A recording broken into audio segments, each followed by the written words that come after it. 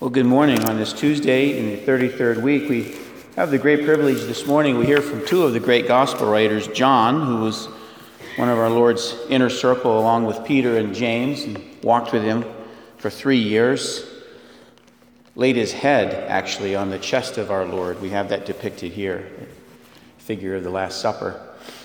And he's writing to us now in his later years. He knew Christ when he was in his early 20s in his earthly ministry, and now John is probably in his 90s.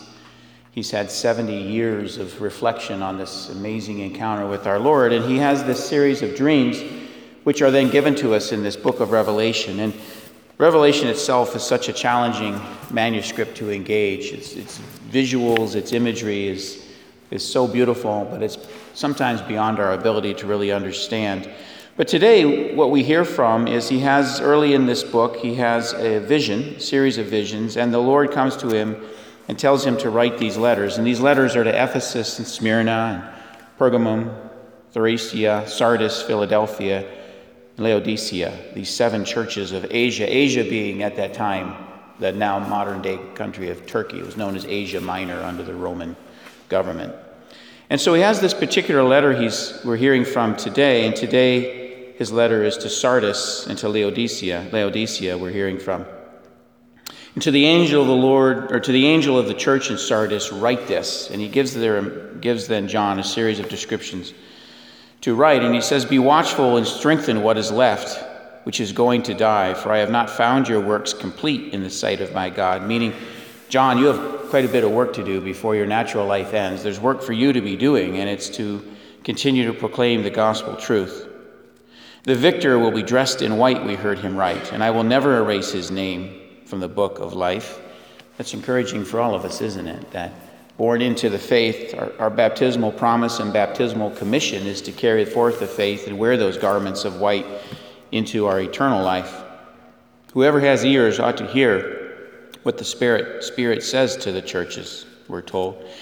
And then in his letter to Laodicea, he then focuses on this conflict of materiality and wealth versus walking in the faith. That doesn't mean that the building up of a home and the security of material things is negative. It's not. It's when it becomes the focus where it becomes disordered. And so he's telling them, for you say, he tells to the church in Laodicea, "For you say, I am rich and affluent and have no need of anything."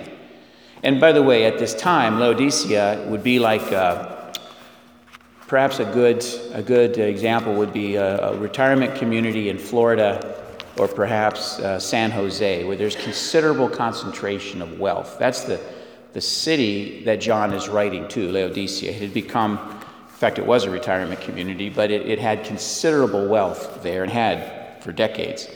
"For those living there, you say, I am rich and affluent and have no need of anything, yet do not realize that you are wretched, pitiable, poor, blind, and naked.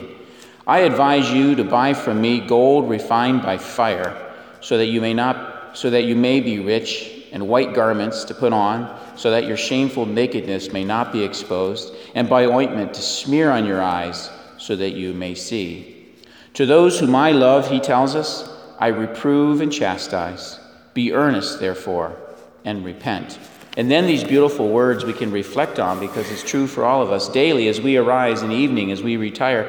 "Behold, I stand at the door and knock. If anyone hears my voice and opens the door, I will enter his house and dine with him, and he with me." That's the constancy of prayer, isn't it? As we're banging on the door, he on our hearts, the door of our hearts, and we should be banging on the door of heaven in a bilateral movement where we are attempting to connect with one another. He's constantly in pursuit of us. He came for us. Our responsibility is to turn and seek him by opening that door and allowing him to enter into our hearts. We hear today also from the gospel writer Luke, and beautifully so, we're here in the 19th chapter. Yesterday we heard on Monday, we hear the story in Jericho of the blind man, Bartimaeus, who's seeking to be healed from his blindness. And you heard yesterday, as we celebrated Mass joyfully with our young ones, Bartimaeus, meaning son of light, Timaeus, meaning light, Bar, the Hebrew prefix meaning son of light. Here the blind man is the son of light. He's on the way to Jericho, and today our Lord has arrived in Jericho. And as he's progressing through the town, there's again a stir. He's of some notoriety at this point because it's in the third year of his public ministry. People are stirring and calling out, and we encounter Zacchaeus, who must be a man of relatively short stature, because Luke, the ever-detailed man, gives us 2 points of note. He says, number one, Zacchaeus was short. He could not see the Lord because he was short in stature. We're told that by Luke. Then he tells us, in response to being so short in stature, Zacchaeus takes the immediate step of climbing a sycamore tree. So, just a point of note, this is this kind of detail in Scripture I find so fascinating with Luke in particular. The fact guy. You've heard me say that before. Luke's the fact guy, the fact checker. So Jericho is not that far from Jerusalem. And Luke is a second-generation Christian. He didn't know Christ in his earthly ministry. Luke came into the faith after Christ has risen and ascended. We don't know who baptized Luke. What we do know is Luke is very deep in his faith. And so Luke tells us, because Luke's gospel, as we remember, is a letter to a friend. It's a letter to a friend, Theophilus. And in writing the letter, Luke begins his gospel, this third gospel, he begins it with telling his friend, Theophilus, I've gone back and checked all these facts, meaning I've gone and spoken to these people. I've interviewed with them. I've spent time with Paul. I've spent time with Peter and John. I know these people. I spent time with Mary. This is the Luke we're speaking of. So Luke tells us that Zacchaeus, short in stature, can't see our Lord passing by because of the crowd. So he tells us, so he ran and climbed a sycamore tree in order to see Jesus. Now, why is that important? Theologically, I don't know. I can tell you why oaks are important in Scripture. I can tell you why mustard seeds are important in Scripture. Sycamore trees, I don't know. I haven't discovered why it's important. Here's what I love to imagine. This is my imagination. Luke probably went to Jericho, because it's not that far. It's half a day's walk. It's conceivable. This is my speculation. This is not the teaching of the church. This is Father John's speculation. It's quite conceivable that Luke met Zacchaeus and said, hey, where did that happen? And Zacchaeus, in his joy, because he has this encounter with the Lord in his home, that's the continuation of this narrative today. And Zacchaeus may have walked along the street there in Jericho and said, it was about here. It's about here where the Lord walked by and I scrambled up that tree, and there's Luke, the fat guy. Oh, that's a sycamore tree. And he notes that, and he tells us that in the gospel. Our Lord's teaching in the Gospels is so accessible when we allow our mind to see the writer. We call that the use of exegesis, the study of the Word in a very particular way. And again, it's my speculation that Luke asked Zacchaeus. I don't know that. My speculation, but why not? It sounds pretty beautiful to think about the detail, because the detail that follows is this, is that Zacchaeus comes down from the tree because our Lord said so. And our Lord says to him, come down quickly, for today I must stay at your house. Boy, our Lord says that to every day, to us. Today, I must stay at your house. So we can either open the door or shut the door. Well, Zacchaeus opens the door. But when this happens, when they saw this, Luke tells us, they, the people around there, begin to grumble, saying, he's gone to stay at the house of a sinner. Well, if we invite the Lord into our house, that's true as well, isn't it? He's come to stay at the house of a sinner. Amen, that he's come to stay at the house of a sinner. But Zacchaeus stood there and said to the Lord, behold, half of my possessions, Lord, I shall give to the poor. And if I have extorted anything, because he was, by the way, a tax collector, if I have extorted anything from anyone, I shall repay it 4 times over. And Jesus then said, Luke records this detail, Jesus then said, today salvation has come to this house, because this man too is a descendant of Abraham. For the Son of Man has come to seek and to save what was lost. Aren't those the beautiful words from John as well? I will lose none of him. I will lose none of them that the Father has given me. I will lose none of them that the Father has given me. So today in Revelation, in John's beautiful letter to the church at Laodicea, he's saying, look, those of you who are so confident in your materiality and your possessions and your assumed security and wealth, that's actually wretchedness. You just can't see it. You need to put a salve on your eyes in order to see the truth of that misery. And today in the story from Zacchaeus, we have this man of some note. He's a tax collector. He's probably fairly well-to-do. For some reason, the Lord comes to him in Jericho. Come down from that tree. I need to be at your house. The Lord says that to us.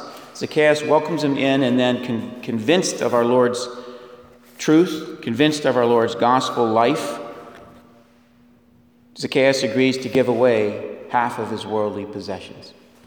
On this day, we celebrate Elizabeth of Hungary, who did more than that. She did more than Zacchaeus. We like to say she doubled down. She doubled down on Zacchaeus. Elizabeth, at the age of 4, she was born in 1207 to Prince Andrew of Hungary. And at the age of 4, she was set aside for marriage into a royal family. That was very common in this time, in the 12th, 13th, 14th century. It was very common. Selected marriages continue to this day, so she had been designated for royal marriage. And at the age of 14, 10 years later, she did marry. She married Louis IV of Thuringia, which is today would be Eastern Germany, kind of Western Hungary border area.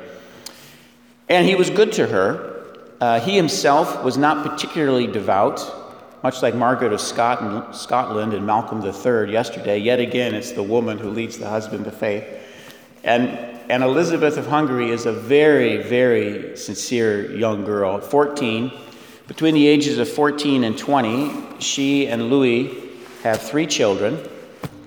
And right before the birth of her third child, who's a daughter, he dies. He had gone off to fight in the Crusades, and he caught an epidemic. He caught a plague, and he came home, and he died just before the birth of their third daughter. So here she is, 20 years of age, 3 young children. She's a princess. She's very wealthy.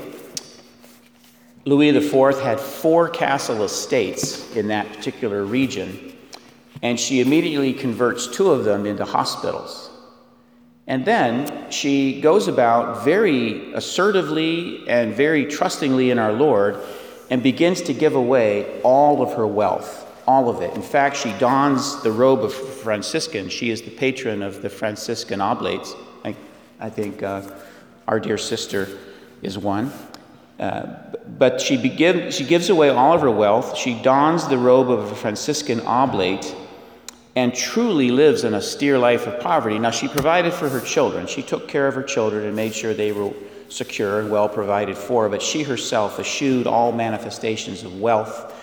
She gave away and sold a lot of the royal treasury. She truly bankrupted herself in order to advance the cause of faith, most especially for those most desperate and poor, turning castles into hospitals and orphanages, giving all of her material wealth for the good. She herself would personally care for the most wretched of those brought into these hospitals, those with leprosy and other very difficult illnesses. She would bind their wounds and wash their feet and care for them. She was so profound in her living out of the faith. It's said that when she would walk the streets, this is in the city of Marburg, where the main castle was in Marburg. When she would walk the streets of Marburg, people would look on her and it said that her eyes glowed. She was so joyful in her life. Her eyes glowed with this brightness. And the poor saw that in her, saw the love of Christ emanating from her in a very, very profound and very real way. So as we go forward in our day, let's remind ourselves where our true treasury lies. It is the gold of heaven, not the gold of this earth. Our Lord is constantly banging on our doors, asking to be let in. It's our privilege to do so each day, to let him in. Let him in the morning to guide our day. Let him in at the night to guide you through the night in your subconscious thinking. And like Elizabeth of Hungary, let us focus ourselves on the needs of those around us. St. Elizabeth of Hungary, pray for us.